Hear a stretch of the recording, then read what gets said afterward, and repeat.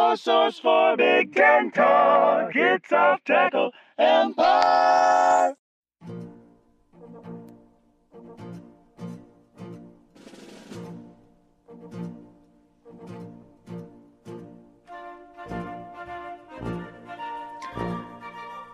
Merry Christmas and welcome back to Off Tackle Empire, where we've got just a couple more games to get through for the Big Ten, all of which are very, very meaningful, and then we can wrap up the whole damn year.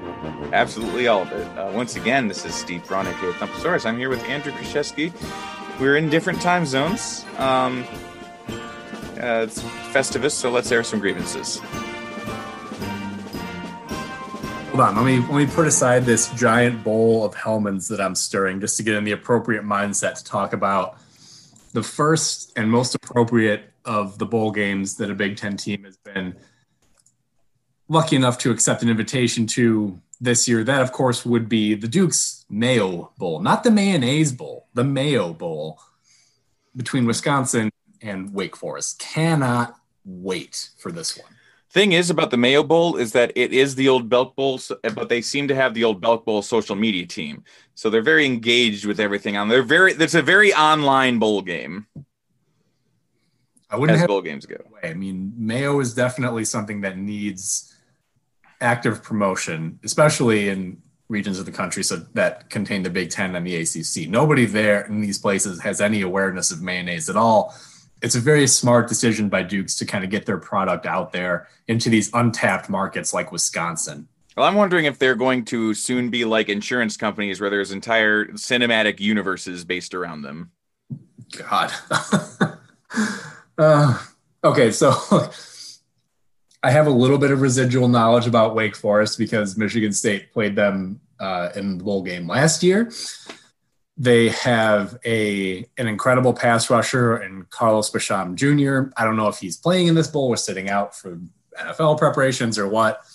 Of course, they don't have their old quarterback, Jamie Newman, because despite being one of the better players in the ACC and being in position to lead his team coming off a bowl game, he opted to transfer to Georgia and then didn't play this year because of the COVID issues. So he basically just fell into a pit for this year.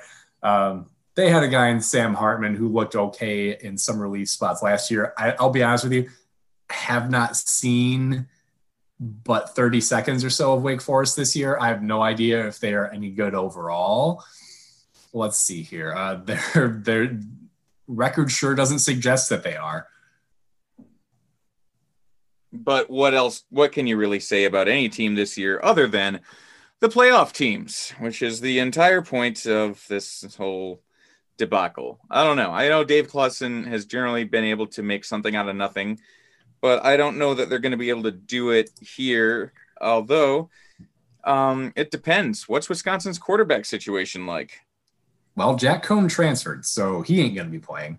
That to me doesn't it. I don't know. I guess the question is whether Graham Mertz can go or not. And this is, of course, a problem that you get when we have games running into mid to late December, is that normally you'd finish the season and your bowl game isn't for a month. So if you have guys dealing with minor injuries or, in the course of this season, if you have a COVID issue, you would have had the kind of time to get that under control, get your affairs in order, and basically expect to be near full strength when the bowl game comes around. But now you've got the end of the season, and then the bowls are in like a week and a half to 2 weeks. So if you have an unresolved issue or an injury, you may not have that guy back by the time you play your bowl game. Well, what I want to see some Danny Vanden Boom. And what I want to see with Danny Vanden Boom is I want him to just be using his name as the snap cadence. I want him to get up to the line and be like, Danny! Vanden, boom. Sure. So I'm just, to get a little bit more of a perspective, I'm running through their statistics here. And yeah, Sam Hartman looked like he was the guy most of the way at quarterback. He was decent, completed about 59% of his passes, 10 touchdowns to 1 interception. So he takes care of the ball pretty well. Did take 24 sacks, so not the most evasive guy. And they've got a 2-man committee at running back that were both at or around 5 yards per carry, a little bit above that. Looks like Kenneth Walker is the guy who gets all the goal line work because he's got 13 touchdowns to just 4 for Christian Beal-Smith.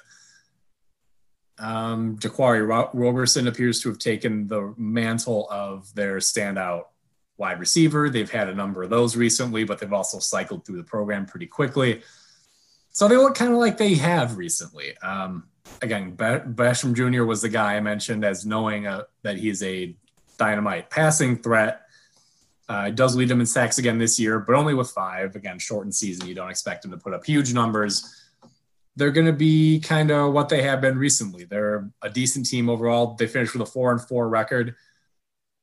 And what that means is, of course, that, they were lucky enough to miss their game against Notre Dame, but they lost to North Carolina and Clemson, really the only 2 other decent teams they played. They did beat Virginia Tech, who ended up ranked.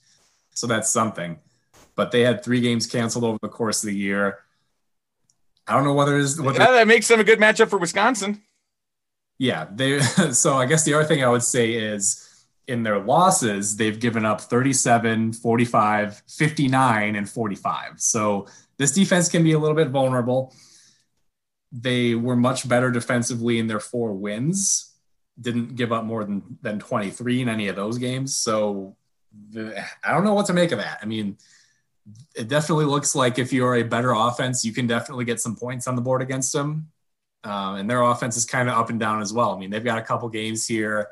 Hartman threw for less than 200 yards in 3 games. So I think they're kind of just a decent team, which, considering they're Wake Forest, a school with 3,000 students playing in the ACC, like that's the reason Dave Clawson is viewed as a candidate to get better jobs, because to accomplish that at Wake Forest is notable. It's a good coaching job. So I would think Wisconsin ought to be able to handle this. I think they were favored by 6.5 or something like that.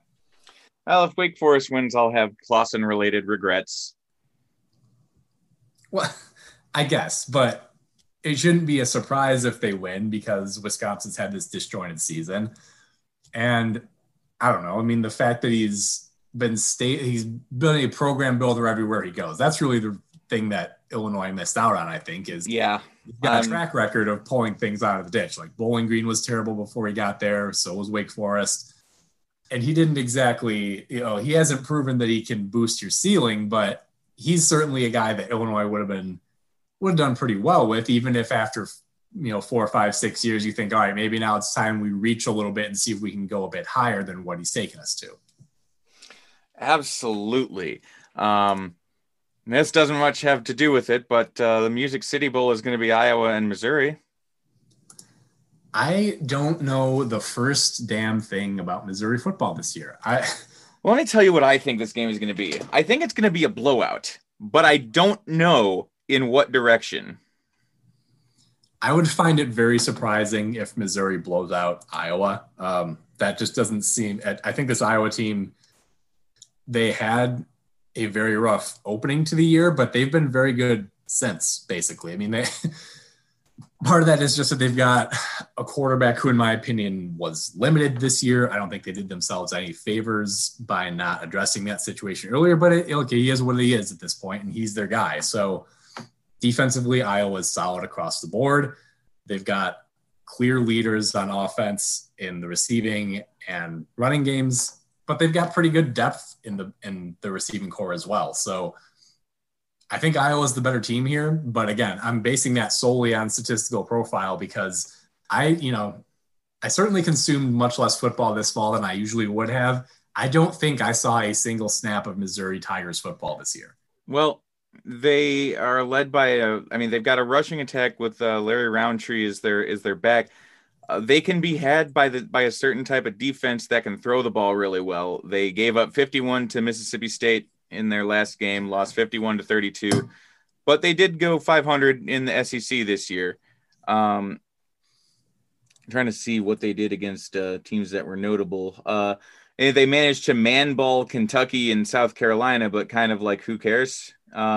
Kentucky has not sustained the success they had a couple years ago. South Carolina fired their coach. Like, it's good that they're winning the games that are there to be won, but I mean, they also got hammered by Georgia, Florida. Right. They were going to play Georgia again. That didn't happen. They got hammered by Tennessee. They got hammered by Alabama. They've been hammered by everybody particularly good that they've played. So I got to feel like Iowa is going to be able to do it. The question is, do they have multiple ways to advance the ball if the first thing they try isn't going to work? Basically, what I'm asking is Ihmir Smith-Marsette available, and can Spencer Petras hit him? We'll see.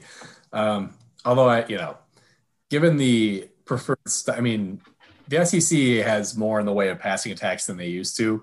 So I would guess in some of those games, particularly Alabama and Florida, they probably got minced through the air. But Iowa's preference being to run the fact that Iowa's preference is to run the ball doesn't mean that they can't move the ball through the air if they have to. They've gotten better that way the last few weeks this season. Obviously, when things went wrong earlier this year is because they were trying to do that first. And that was a mistake they never should have made. Carrying on here, we'll go on to the Citrus Bowl, Northwestern and Auburn. So here you've got the situation where your opponent, despite being vastly more talented than you, is operating with an interim coach. And good luck figuring out what is going to happen in a bowl game with a team whose coach has been fired. Sometimes they don't show up. They could care less. Other times the interim coach is the most popular assistant on the team and they want to show up and play their best game for that guy. It could go really anywhere. I have no idea. Auburn could show up completely uninterested, or they could work over Northwestern the way they beat Purdue a couple years ago. So you tell me you're comfortable picking a winner, let alone a margin in this game. And I'll tip my hat to you if you get that right, or if you're even within a couple scores, because this is a complete wild card game to me. The interim coach is Kevin Steele. Now, Kevin Steele as a head coach is known for one thing and one thing only. And that is the time he tried to make a statement with his shit-ass Baylor program against UNLV with a lead of less than a touchdown. At the end of the game, he chose, instead of taking a knee, to try and punch it in from inside the 5. Right at the end of the game, it was instead fumbled and taken back all the way for a touchdown. Yeah, but look, that was a long time ago. And since then, he's actually he's a good coordinator. Yeah, he's turned out to be a pretty solid defensive coordinator, such that it's actually rumored he may be one of the more prominent candidates for the Auburn job, which is kind of baffling. Now he is. Reportedly, Billy Napier withdrew his name from consideration because he didn't like the fact that he didn't know who his boss was going to be.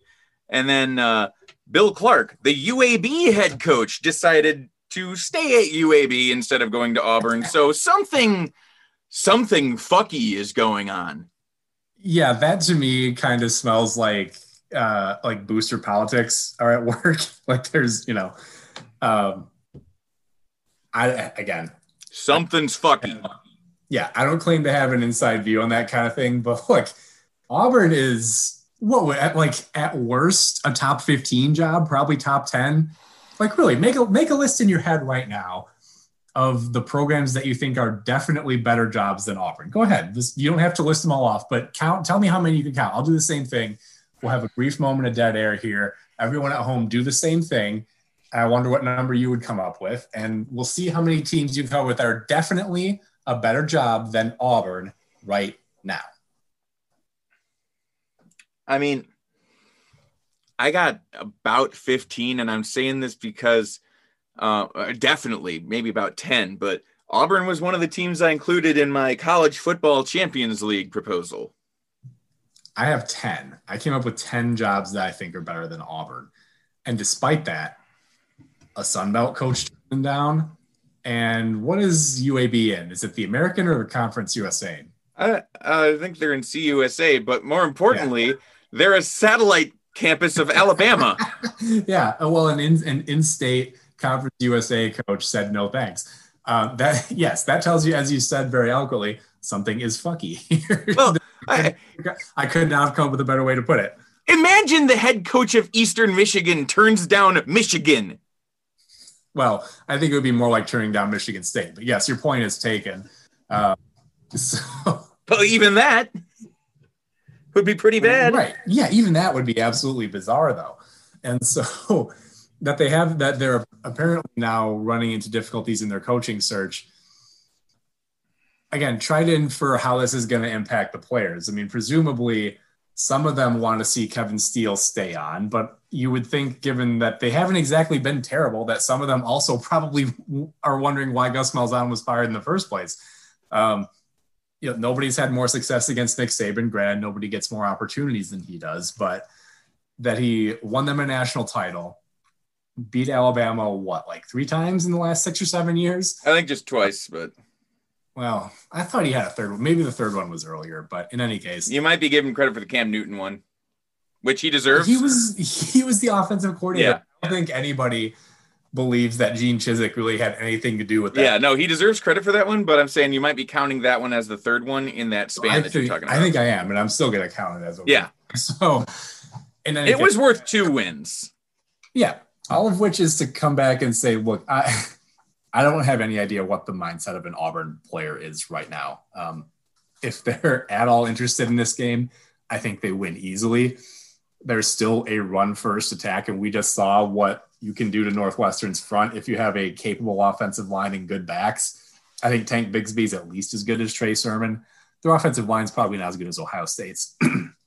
But if they are motivated, it's going to be a pretty reasonable stimulation of the Big Ten championship game, except I don't think they're going to spend 3 quarters trying to throw the ball over the yard first. And so if they show up tuned in, I think Northwestern probably loses this by at least a couple scores. If they're not focused or they have a screwy game plan, then yeah, Northwestern could hang around and make this the kind of game that they might actually win. Yeah. And when that game ends up, guess what is not going to happen? Fitzgerald takes an NFL job. Yeah, he's not going to go to the Bears or the Lions. He's got a great agent. Because every year we hear these stories. He's got a great agent that people are still believing them. This has become the new Kirk Ferentz is going to the Chiefs thing, where it's like every year this comes up. It's far from clear why there would be any NFL interest in him. Like he's not viewed, as far as I know, as a great play call. I don't think he calls the plays on either side of the ball. Really what he is he is a program architect. He is the guy who identifies recruits, sets a philosophy, sets a culture. And those things can be valuable in the NFL. I think, for example, of a guy like Mike Vrabel, who apparently was viewed basically from the times he was a player as like, yeah, the guy's going to be an NFL head coach because he commands a locker room in a certain way that is just impossible to duplicate. You don't hear that kind of thing said about Fitz, though. I mean, even though, yes, he gets more out of his players and program than you would reasonably expect, the fact that he can identify and develop underappreciated players, that's not nearly as valuable in the NFL, because a team is not going to make him the head coach and GM. Like, that's not going to happen. Yeah, well, not to mention, like, you go 5-11, but like, oh, that undrafted free agent, is really turned into a dependable starter. Well, that won't really do anything for you. Yeah, the equivalent of a 3-win season in the NFL could get you fired if you're at the wrong team. So. Absolutely. Not to mention, it just doesn't it have vibes to you like doesn't it feel like it would end the way that John Beilein's tenure in Cleveland did? Maybe not quite that spectacularly bad, but it's but it would definitely be. It definitely seems to me like a thing where I don't know. Pat Fitzgerald just seems like his approach works in college and would not translate at all. If you want a closer analogy, I think of Greg Schiano's time with Tampa Bay. Oh my God, yeah. I don't know why I didn't think of that one. Yeah, would you have any problem believing that Fitzgerald would go and demand that his players become Fitzgerald men or something like that? No, I could totally see that happening. And I wonder, Fitzgerald has always seemed like he kind of understands he's in a good situation there. They'll never fire him. I mean, he's 2 division titles in 3 years. Are you kidding me? He's set there for the next 15 years if he doesn't win another game. Absolutely. So, moving on. The Sugar Bowl, Ohio State and Clemson. Well, we talked about how we got here, so we'll spare everybody our complaining about that. This could be theoretically a good matchup on paper. It's certainly, of the 2 playoff matchups, probably going to be the much better one, because when I look at that game between Alabama and Notre Dame, I don't see any way that the Irish don't get ground into pace again. Given that they struggled to stay within striking distance of Clemson, like that game was really over at halftime and Clemson sort of throttled it down. I don't see how Notre Dame stays close to Alabama. So if you're going to be watching the playoff semifinals, this is the one you're going to want to see because it figures to be more competitive. But for it to be competitive, Ohio State needs a much better game out of Justin Fields than they got in a conference championship game. Yeah, whatever the hell it was that they prepared for Northwestern, scrap that, burn it, and never look at it again. It was terrible. I also do want to mention, like, Alabama's playing Notre Dame because you can't put Cincinnati in the playoffs. Well, because they're just going to get ground into dust. And you'd have to rework the whole system if, for instance, a team gave up 7 touchdowns in the first half of a playoff game.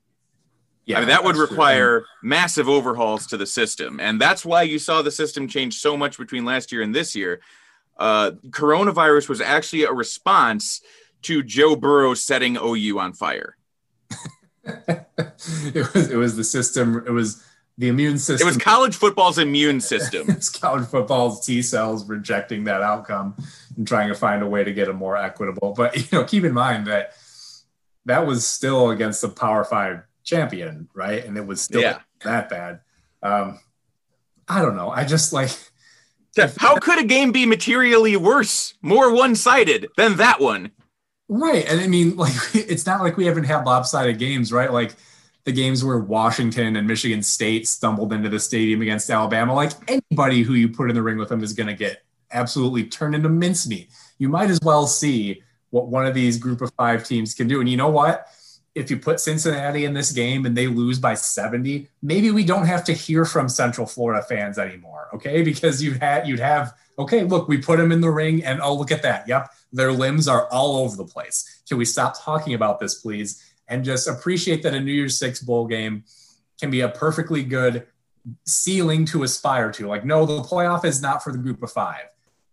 But there's still other things out there for them to play for. Their conference title games, their rivalry games, New Year's Six games, everything except the very biggest one. If that means that your program isn't being talked about on ESPN, welcome to the club. 95% of us have teams that are not being talked about on college football on game day or anything like that because we're not fans of Ohio State or Clemson or Alabama. Those are the teams that get talked about. The rest of us are fighting for scraps. It's no different for the group of 5. But it's just bullshit that at no point can the game actually be settled on the field. Yeah, and that's, there's been, again, renewed talk of expanding the playoff. I think that's inevitable just because there's going to be money in it. So, like, that's going to happen eventually. And the question is, even if we go to 8, are they going to ensure a Power 5 team gets in at that point? Like, I don't know. Maybe they will, maybe they won't. Well, it'll probably just be a way to make sure that Alabama gets in the playoff and maybe get Penn State in there every now and then at the expense of Illinois beats Ohio State. That's not going to do anything to their season. No, what it'll do is completely devalue the regular season. And you can probably say goodbye to conference championship games too, which... Yay! Well, look, you say that. I appreciate those because my team's actually played in a few, and the 3 conference title games MSU has been in are probably 3 of my 5 favorite games I've ever seen my team play, even the one they lost. So, I don't know. I see value in conference title games. You hate them. I submit if your team ever goes, you'll feel differently. But anyway, we got one more bowl game to talk about here. Probably the best bowl game on the Big Ten slate because Indiana and Ole Miss are playing in the Bloomin' Onion Bowl, a.k.a. the Outback Bowl. This is going to be a hell of a game to watch. Yeah. Lane Kiffin played Alabama earlier this year, and he just decided that he realized that his defense wasn't going to get a single stop. So he decided we're in 4-down territory the whole time. Yeah. And which I appreciated, by the way. Yeah, exactly. I'm glad that he took it to its logical conclusion because he wasn't wrong to do so. And he made them bleed their own blood, right? Yeah. He got closer than anybody else has gotten. Yeah. And look, I appreciate that because so many other coaches are like, well, I don't want to have my decision questioned later on. Who cares? You really telling me he's Lane Kiffin? All of his decisions are questioned. Right. Although he's behaved himself since he's gotten to Oxford and really even at Florida Atlantic. But are you really telling me that you'd rather be in a press conference where you lose by 35, but you didn't make any questionable decisions? That's more fun than going to one where you kept it within a couple scores. It was like, oh yeah, we went for it on 4th down 7 times, and we only got 4 of them. But look, we're going to throw our best punch. I think that's a much easier position to defend. And maybe that's like, that could be the whole rationale, is that, look, it's much easier for me to explain to my team and the recruits I'm trying to convince, like, look, I'm never going to be afraid to go for it if we're in a position to do something big. Isn't that worth something? Or would you rather go play for a stodgy old guy who's going to turtle up and avoid criticism whenever possible? I'm not afraid of being criticized. People criticized me since I was 20 years old. Well, I'm just saying that we have a fundamentally sound defense. I thought that we were prepared in practice to play this week, and obviously we weren't prepared to play. I'm giving you some Lovie Smith lines there because you want to know what it's like to do the other way around. We're going to have to impose a sunset provision on the insertion of random Lovie Smith lines into games talk about other games. So we'll work that out. But you just keep in mind, there's going to be an end to that because he's gone now. He can't hurt you anymore. Well, now we get to talk about hopping on the wife. Oh God. Wouldn't it be kind of I don't know if refreshing is the right word, but a change of pace, right? That he would be, I mean, I don't know. Tell me you're not looking forward just to seeing what falls out of his mouth once he's not in the confines of a scripted press release. Tell me you're not kind of yeah, morbidly so. Hey, let's talk about Indiana. So look, Indiana has some players offensively, right? But what we've seen here is that to outrace a team like Ole Miss, you need to have Alabama level of players. And that's not the kind of game that Indiana is going to win. They should really try to slow things up a little bit. I mean, the good thing is Ole Miss's defense is just terrible. Like Indiana should have no problem handing the ball to Stevie Scott or whoever else. I mean, they've used a number of running backs this year.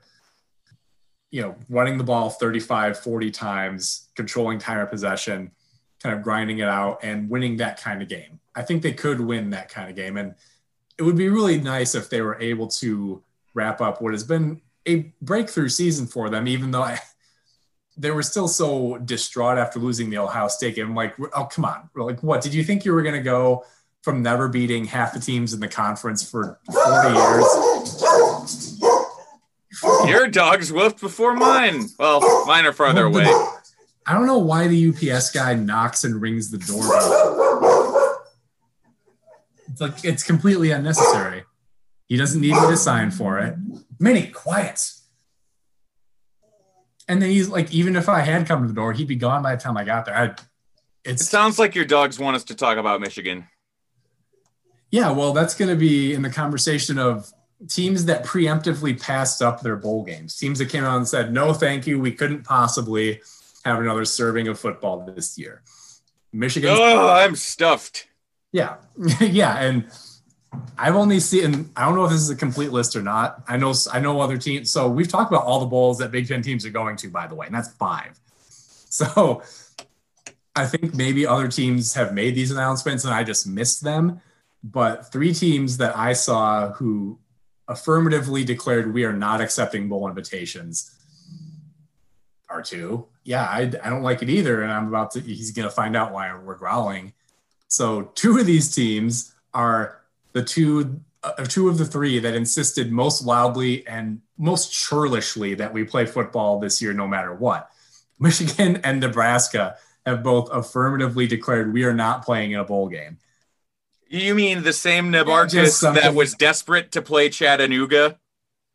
Guess they've had enough football. Guess they've had enough.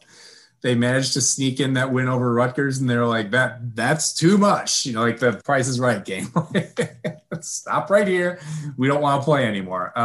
I just find something just blissfully, just so purely hypocritical about that you've now gotten to the point you'd probably be matched up against a better team than you. The season has not gone how you wanted. Now you're tapping out. This is where you want to quit, huh? We've already had the risk. We've already, half the coaches in the league have already had COVID, but now is when you want to pull the plug on it. Okay, yeah, sure, but, go ahead. But have you considered that actually dodge a game against like Tennessee or something who would have caved your heads in? That's fine. Well, what's changed is there's this virus now. Now it's a problem. Now there's a pandemic, you see. So I find something profoundly mirthful about that. Well, guess what? There will be Nabarcus football again one day, and that day will be in Ireland against Brett Bielema's Birding Illini. Archie, shut up. Doesn't that just seem perfect for the return of Nabarcus football to coincide with the Bert Bielema era at Illinois, just outside the Guinness Brewery? Yeah, talk about temptation there. By the way, if you're gonna let's see how well Bert's able to maintain his sobriety when we have his first game back in college in 3 years. I don't know where in Ireland they're playing, presumably in Dublin. So that would be pretty close to the Guinness factory. We'll just see if we can't nudge him off the wagon right away and really get this train rolling downhill with a head of steam, so to speak. Yeah, well, it's definitely rolled downhill because even though he claims to be from Prophetstown, Illinois, Brett Bielema just looks like every single person from Wisconsin ever.